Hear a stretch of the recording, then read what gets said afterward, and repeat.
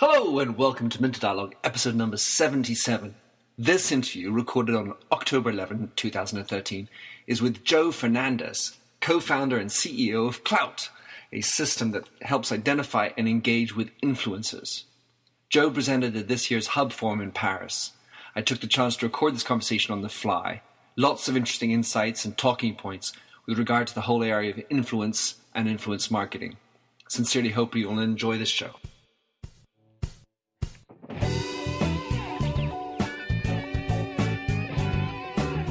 Welcome to the Minter Dialogue Internet Show, where we discuss brand marketing with a focus on all things digital.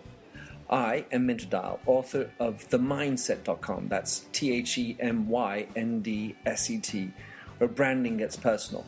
You'll find the show notes on the blog for the upcoming interview. Let's cut to the quick. Enjoy the show. So today we are at the Hub Forum 2013, probably one of the premier digital events in Paris, if not to say the premier, in terms of an elite group that comes to attend. And amongst the speakers this year, we had Joe Fernandez of Klout. So Joe, tell us exactly who you are and what you're up to. My name is Joe Fernandez. I'm the CEO and co-founder of Klout. And so for those of us who have not heard of it, tell us how you define what is Klout.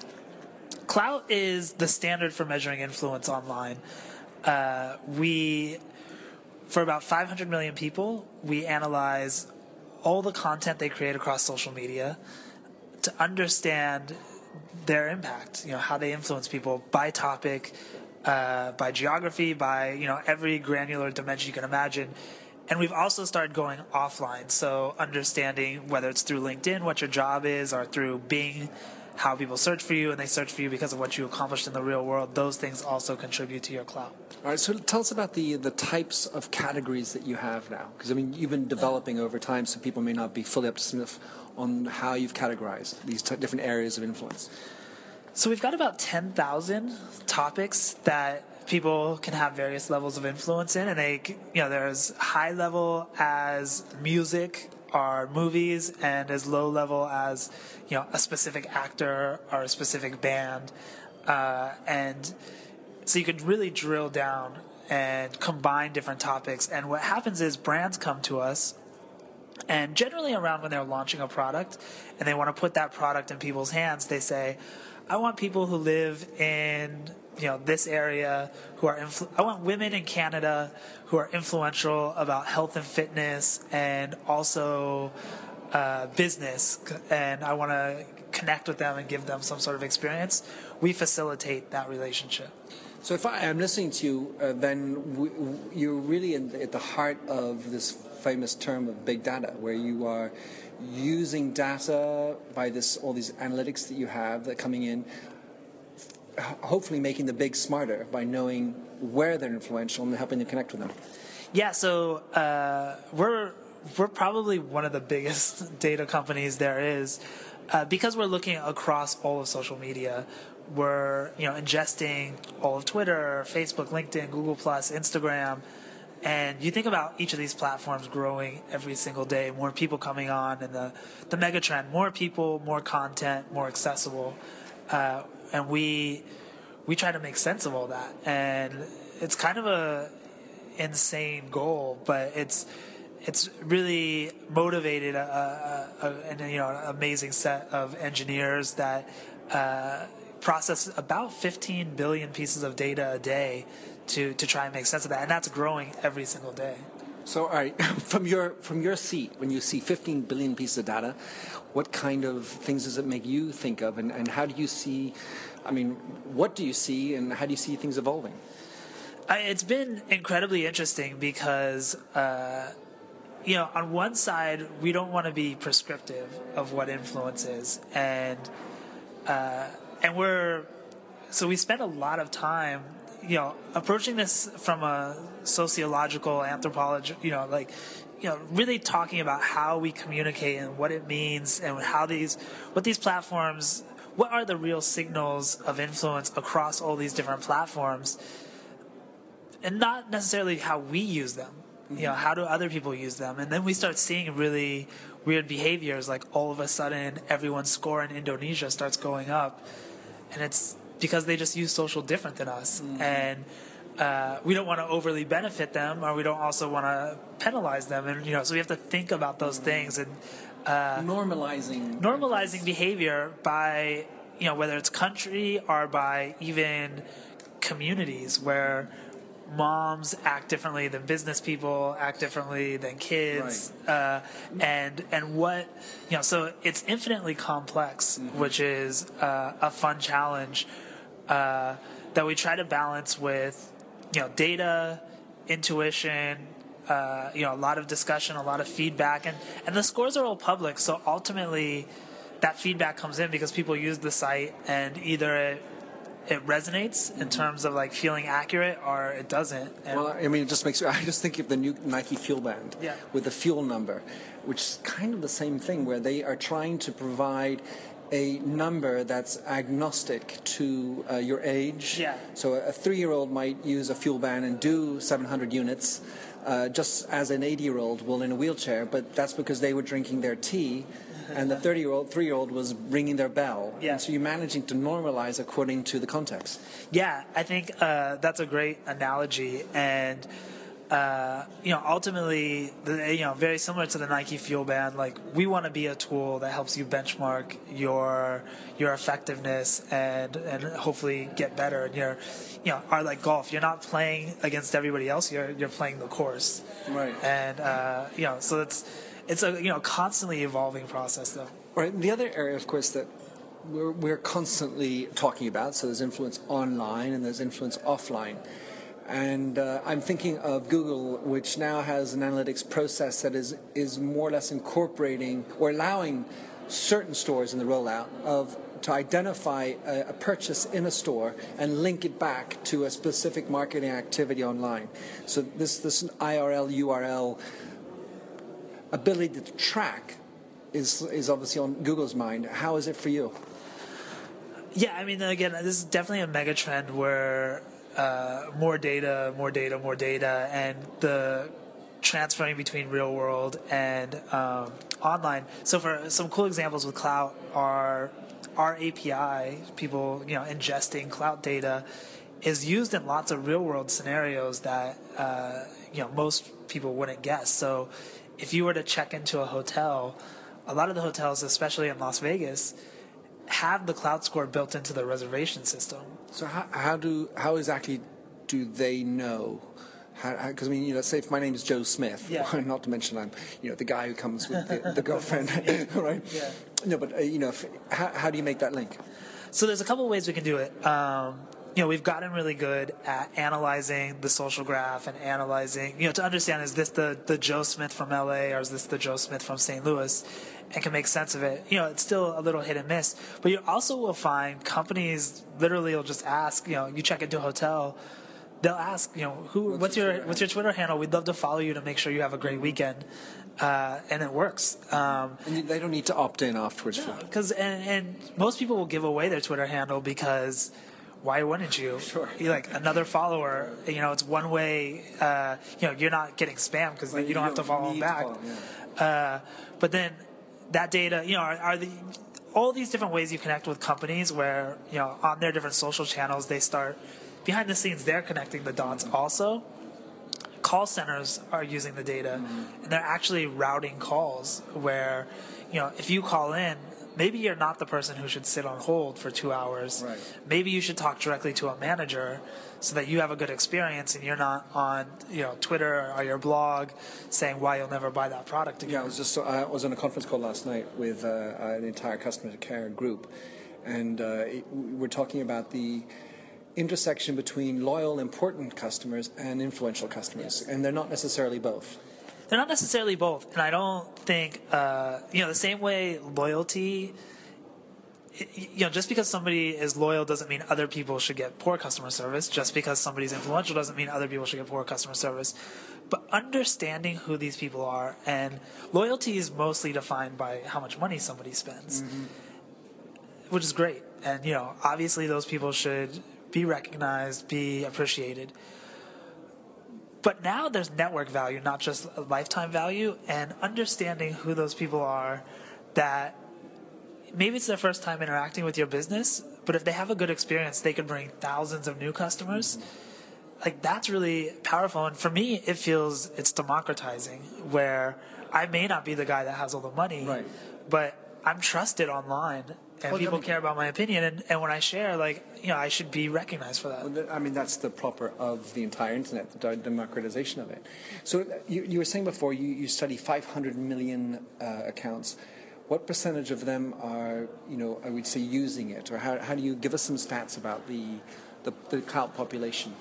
So, I mean, there's not a lot you actually do through Klout. It's really what you do through Facebook and Twitter and Instagram and all these other networks. We really, shadow those networks and feed into us. So, those are like people actively creating content across those networks that have Klout scores that are accessible by businesses. Well, you have those who have opted out. Yes. And does anybody who therefore has a Twitter account have a Klout score? And are there other parameters in opt-in and opt-out? So if you are creating data on the social web that's public, so if you have a public Twitter account, a public Facebook account, a public whatever, we are ingesting that data and you have a Klout score, whether you're registered for Klout or not. If you're private on those networks, or you've come and opted out of Klout, you do not have a Klout account. So that's the kind of, the barrier. All right, so Klout, of course, you're born in the States, well known in the States. Talk us about your international expansion. Yeah, so, as you said, born in the States, I've kind of stayed focused on the States, just... and Canada. And Canada, we've definitely... and I say that from a business perspective. Our users are worldwide. We actually have a lot of users, here in France. Brazil's really big for us. Japan's really big for us. Or just qualify for me, what is a user? Somebody who's actually come and registered for Klout. Right. Okay. So, registered users signing in, managing their score versus just having a score. All right, so I've logged in, because, this notion of a user, for example, on Twitter, they say it's a monthly, using it monthly. Yeah. So do you have, there's a user, and then there's active? Or do you have a split between those? We think about... Yeah, I guess active once a month is basically how we internally talk about it also. But our active user base, big in the U.S., but also... We're doing a little bit of a station break for interruption as we go on. Continue on. So user base, big in the U.S., but Brazil, Japan, Europe... also growing really fast and substantial. So we've focused on the U.S. from a business perspective. The platform's available around the world for consumers. We've gotten some consumers in these various countries. This year we did our first really big international deal, and it's with Orange here in France. And we didn't want to, we wanted to really pick, one, and we've got another one that came after that in Canada, and, pick a couple and really understand what it's like to work, out of our comfort zone and learn and try to do a great job. And I think we have. And that sets the stage for us to really to go deep in these markets. And it's part of the reason I'm here in France right now, to get the temperature of the interest and think about what 2014 means for us internationally. Right. Well, before I move back into that, how many of your 500 million, therefore, are active users? Can you tell us, more about that? We don't share that, but it's it's a substantial amount. All right. Yeah. All right. So now let's talk about the French experience. What have been your key learnings of your moving into Canada and France? Yeah, so we really wanted to be strategic with this relationship. So we picked specific companies that we could learn from and focused very deeply on them. In France here, it's Orange. And put a lot of effort into these relationships, really wanting to prove success and learn how to do business. And it's certainly a challenge, just from basic logistical stuff like scheduling phone calls and dealing with the 9 hours, the 9 hours in the language, and we had to get an interpreter to kind of smooth the process along. But it's been impressive to see the push for innovation isn't that different. people, brands internationally recognize that the world's changing, that connecting with influencers is a key strategic initiative for them. Generating earned media is incredibly important, and they see Klout as a valuable tool in doing that. But it's so the things I'm learning are getting people focusing on a couple key partners and proving success has been good because it opens the doors to other things. The next question to answer that we don't have an answer yet is, okay, well, how do we take it to the next step? And what I'm trying to like in terms of an office space, do we, we see Europe as a key strategic place for us in 2014 opportunity. Do we hire people in each country? Do we have like a France team and a German team and a hub out of London? Or is it a hub or European? Or like how much can we do from New York and San Francisco? Or do we partner with agencies? And so that's again, that's a big part of why I'm here this weekend, trying to investigate that and kind of there's companies that have gone before us that we can learn from, but kind of synthesizing all that to what's going to fit us is kind of the next set of questions to answer. Right. Before you talked about the fact you got a lot of users in Japan, Brazil, I don't remember the other countries. How do you view the way influence marketing is evolving differently in other countries? I mean, because it's clearly not going to be the same everywhere. It seems in some ways to be evolving faster in these countries where the population is so young. In Brazil, most of the population is under 30. And they're so native to digital, social web, and their attention is so fragmented across platforms that the only way to reach them is through social. And the only way they'll pay attention is if it's in the stream from, trusted sources. It's from their friends. It's word of mouth. So there seems to be an understanding that this is important in these emerging markets. And a willingness to experiment. What we see is people using our data and doing cool things without us even involved. And we think that's great because, it's just kind of setting the stage for as we come with a more robust solution. So, we're really encouraged about the long-term international opportunity. You used the word trusted just now, having a trusted source in your stream. How do you link trust and influence in your mind? Where does that go in that conversation? Yeah, there's a lot of these words are all soft. I think about reputation, influence, skill, expertise, trust. They all overlap in different ways, and the Klout score in itself is too blunt of an object to kind of differentiate between them. But the score is, a blunt object, and it's helpful because people understand it. They can argue about it. They can compare it, whatever. But the power is in that 15 billion pieces of data we ingest every day. And we know things like you're friends with this person across 5 different networks. And we know that you have tons of common friends, and we know you talk about the same stuff, and we know you went to the same college, and we know a lot of different factors to say, this is, this goes beyond influence. This is trust. A good example of that is Justin Bieber has, an incredibly high Klout score, but has no influence over me directly.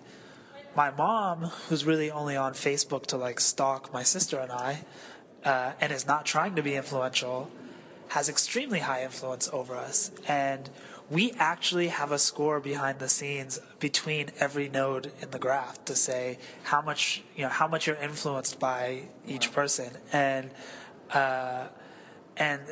that's where we are as a company. I'd say we've spent 90 90+% of our time and effort on building this platform and building this engine. What you see from either a consumer or business standpoint, from an interface perspective, is super simplistic. It's one simple number. It's the tip of the iceberg. What's exciting to me is exposing everything beneath the water and adding more context, whether it's trust and the influence between relationships, or it's or it's topics, or there's a million ways to cut this data, and that's what's, from a product perspective, what's really exciting. That's clearly monetizable value when it's well researched. Yeah, and if you think about, one of the theses when I started the company was every form of broadcast media is measured. Radio is measured, TV is measured, web's measured, newspapers, they're all measured. People are now broadcasters, and every person has an audience, and that audience may be huge but shallow, like a Justin Bieber, or it may be very narrow but incredibly deep, like my mom. And advertisers and businesses in general want to know, want to understand that, because they know that we look to our friends, we look to the people we trust to broker our time, to broker what links we click, to what ideas we subscribe to, and so it's incredibly valuable. And giving businesses the ability to, giving users the ability to understand their own information and to be able to benefit from it is kind of our goal one. And then goal two is helping businesses connect with the right people. All right. Well, let's talk about dealing with companies. You got a lot of big clients, some of the best in social, amongst others, Starbucks, I guess, and you can tell me more. Yeah. But Ford, what are the challenges that you as an organization face when you're trying to sell in your project, and what kind of advice do you give behind four walls? Yeah. Say, listen, you guys, we got a great thing. This is what you're going to need to do in order to make this happen. What kind of strong advice do you have in that regard? So, we're fortunate that we've kind of blazed a trail in this space, and we've established a good brand and a good reputation, and we get to work. Our first customer was Starbucks. Our second customer was P&G. Our third customer was Virgin America. Like, we've really from the start had great brands. And we get access to, we get invited in and get access to an incredible number of decision makers in these brands. And it is still an education process, I think the things that the message we always try to push to marketers is you're dealing with people, not pages, where, digital marketers are just like, okay, throw banners everywhere. Let's do this. Let's get people to watch this video. Click here. Do this. Convert this. And it's very mechanical. And when you're dealing with people that you're trusting to tell the story of your brand, because they're going to tell it regardlessly, but putting yourself in a position where you can have a relationship with them, so they tell it in the light that it's hopefully beneficial to you. It takes a lot more finesse. It takes a lot more thinking. It takes it takes effort that doesn't fit in a spreadsheet. In terms of okay, how many impressions are we going to get? What's the conversion? Bang. Well, part of that is not being a control freak and allowing some freedom in the way it's expressed. Yeah, that comes up as a question a lot, because when we connect a brand and an influencer, our code of ethics is we don't tell the influencer what to say. Brands all the time say, okay, we just want them to tweet this, and we don't want to buy anybody's tweet. We don't want to taint their influence. We tell our users that you can say whatever you want. You can say you love it. You can say you hate it. You can say nothing. And that's scary for a brand, because you do have to kind of give control away. What we found, though, is we give people an outlet where if they have feedback or complaints or whatever it might be, they can do it and they don't have to do it publicly. So if you're a perk participant, we give you a direct channel back to the brand, and it works great because a lot of our customers are launching new products and they want that feedback, and they want that feedback privately in a way that they can act on it and not publicly where they're blasted. For the user, I don't know. I think, even though we say you can say whatever you want, I think most people, you feel like a jerk if you got something for free and you went online. Right. I was upgraded the other day on a flight, and they put me in a seat, and I'm like, I could have asked for another seat. But I was like, wait a second, I just got a gift horse. Yeah, like you don't want to be greedy and a jerk. So, 95% of the content that is generated is positive. And the negative stuff comes back in feedback, and then that's great. That's a chance for a brand to win over somebody, to listen to them and create what could be a lifelong advocate. So, but it's a different world. It's not impressions. It's not it's people and relationships, and that is just something that that's like a big part of the conversation with brands. I'm sure it is. One of the things I wanted to just throw out, not a curveball, but an idea. The way I've viewed Klout, and I've written about it, is that I think of it as a hub for all my social profiles. So actually, for me, it's just it could consider it as a way for me just to aggregate my social presences without forgetting the influence component. And where that leads me to is, as I think about the evolution of email, for example, I would love for there to be a layer on top of my email that identified those people with whom I'm connected before they arrive in my inbox. So Gmail has their priority inbox, but even on top of that, layer in people that are part of my overall network, friend of a friend, maybe doesn't have my email, but then I'm connected with them on Twitter, that's okay. And I could imagine having parameters for that. Is that something that Klout, what do you think about that? So it's definitely one of the themes we think about internally, and a slight different. We think of it as meta identity, where the power of Klout is we're aggregating your presence across all these networks, but we can represent trust, authority, reputation, at least high level enough in a number that whether it's email or it's an e-commerce transaction or Airbnb or whatever, you can have confidence you're dealing with somebody who's a real person, who cares about their reputation, who is publicly known enough that if something weird happened, you could find them without actually giving away your name, address, phone number, all those things. And that is, I think one of the pieces of Klout that is long run. I think it's it's happening right now. Like, we even have dating sites that use Klout, and they use it to not to connect influencers, but they use it to connect people who are both influential about travel because they know you're going to you're going to have something to talk about. But they also, it tells you, in using Klout, it lets you know that you're like, okay, you're going to meet up with somebody who's like not going to be a creep, and if they are a creep, you're going to be able to find them online and make the world known of who they are. So I think it fits in email. I think it fits in a lot of use cases that and that's what our API does, and we kind of encourage that kind of experimentation. All right, and so last question: 2014. What kind of developments can you tell us about that Klout is going to be rolling out for us? So you're going to see, maybe even slightly before 2014, a completely new user experience on Klout. For the user, not the business. Yeah, for the consumer.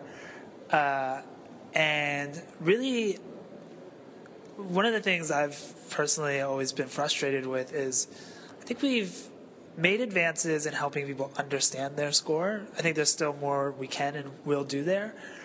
But we've done nothing to help you get better at your score. You're always asked that question as you were today. How did I improve my score? And it's a fair question, and there's a lot of things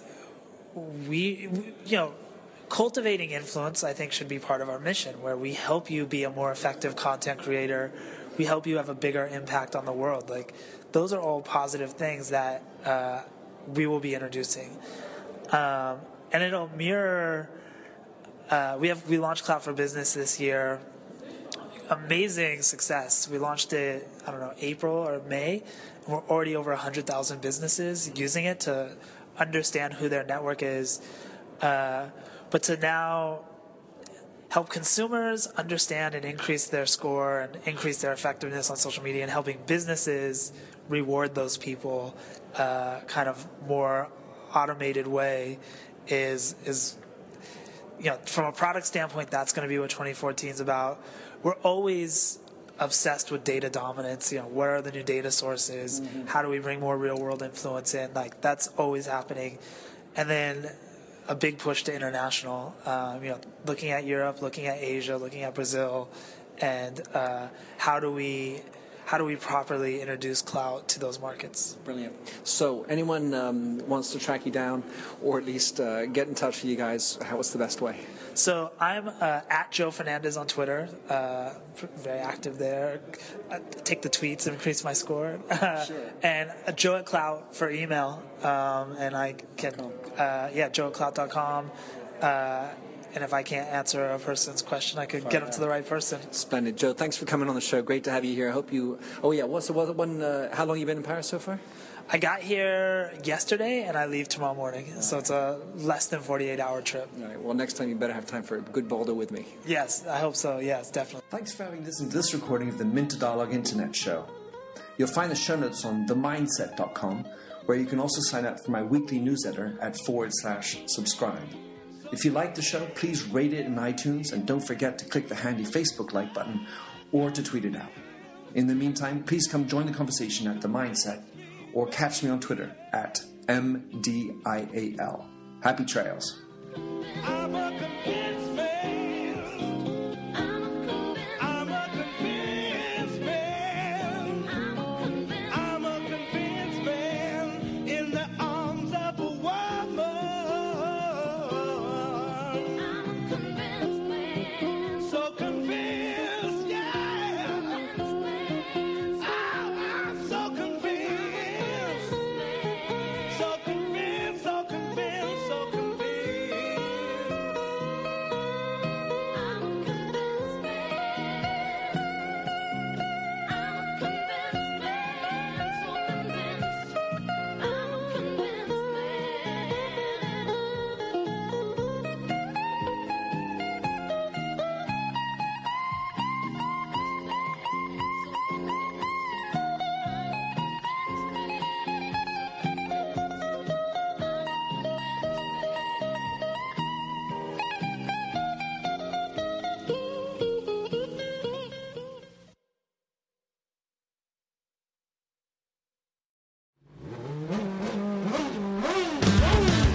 I'm Bruce Martin, host of Pit Pass Indy. Each week, I go behind the scenes of the NTT IndyCar Series and introduce our listeners to the biggest stars of IndyCar, which features the Indianapolis 500 as its cornerstone event. The men and women that compete in IndyCar may be the bravest athletes in all of sport, as danger lurks around every corner. They are able to look danger in the eye without flinching. That is why the NTT IndyCar Series features the best racing on the planet. Join me every week as we talk to the stars of IndyCar, including the legends of the Indianapolis 500 on Pit Pass Indy from Evergreen Podcast.